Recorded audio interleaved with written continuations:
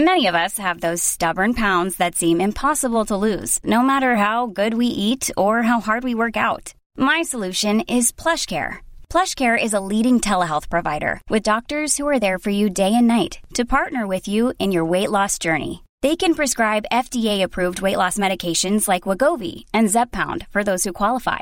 Plus, they accept most insurance plans. To get started, visit plushcare.com/weightloss. That's plushcare.com/weightloss. You're listening to a flash briefing from MLive with your host, Jessica Shepard. This is Michigan News from MLive for Monday, August 3rd, and I'm Jessica Shepard. A Michigan senator has tested positive for COVID-19. Coronavirus recoveries in Michigan have topped 60,000, and a longtime Detroit radio host dies at 48. State Senator Tom Barrett of Charlotte has tested positive for COVID-19 after a routine medical screening required through his military service, according to a press release.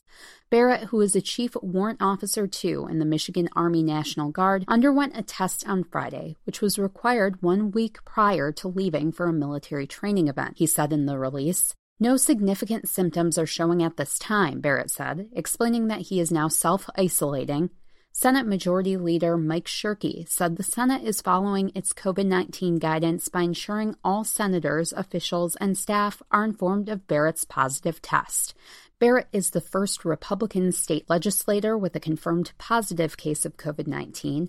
Democratic Representatives Karen Whitsett and Tyrone Carter tested positive in April. State Representative Isaac Robinson died on March 29th. He was not tested for COVID-19 before his death, but multiple reports have linked his health issues to the coronavirus.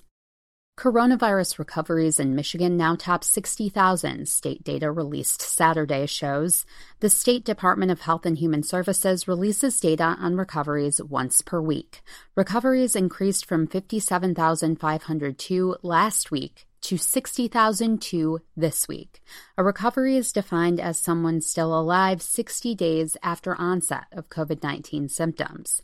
As of Sunday, the total number of confirmed COVID-19 cases within the state was 82,782, with 6,206 confirmed deaths. No additional deaths were reported Sunday. Hospital data shows that Michigan's hospitals are at 74% capacity for inpatient beds, a number that has remained steady for weeks. Detroit radio personality Jamie Samuelson died Saturday night after a 2-year battle with colon cancer. He was 48. He is survived by his wife, Christy McDonald, and 3 children. Earlier in the week, the 97.1 The Ticket host revealed to listeners he was diagnosed with colon cancer nearly 2 years ago.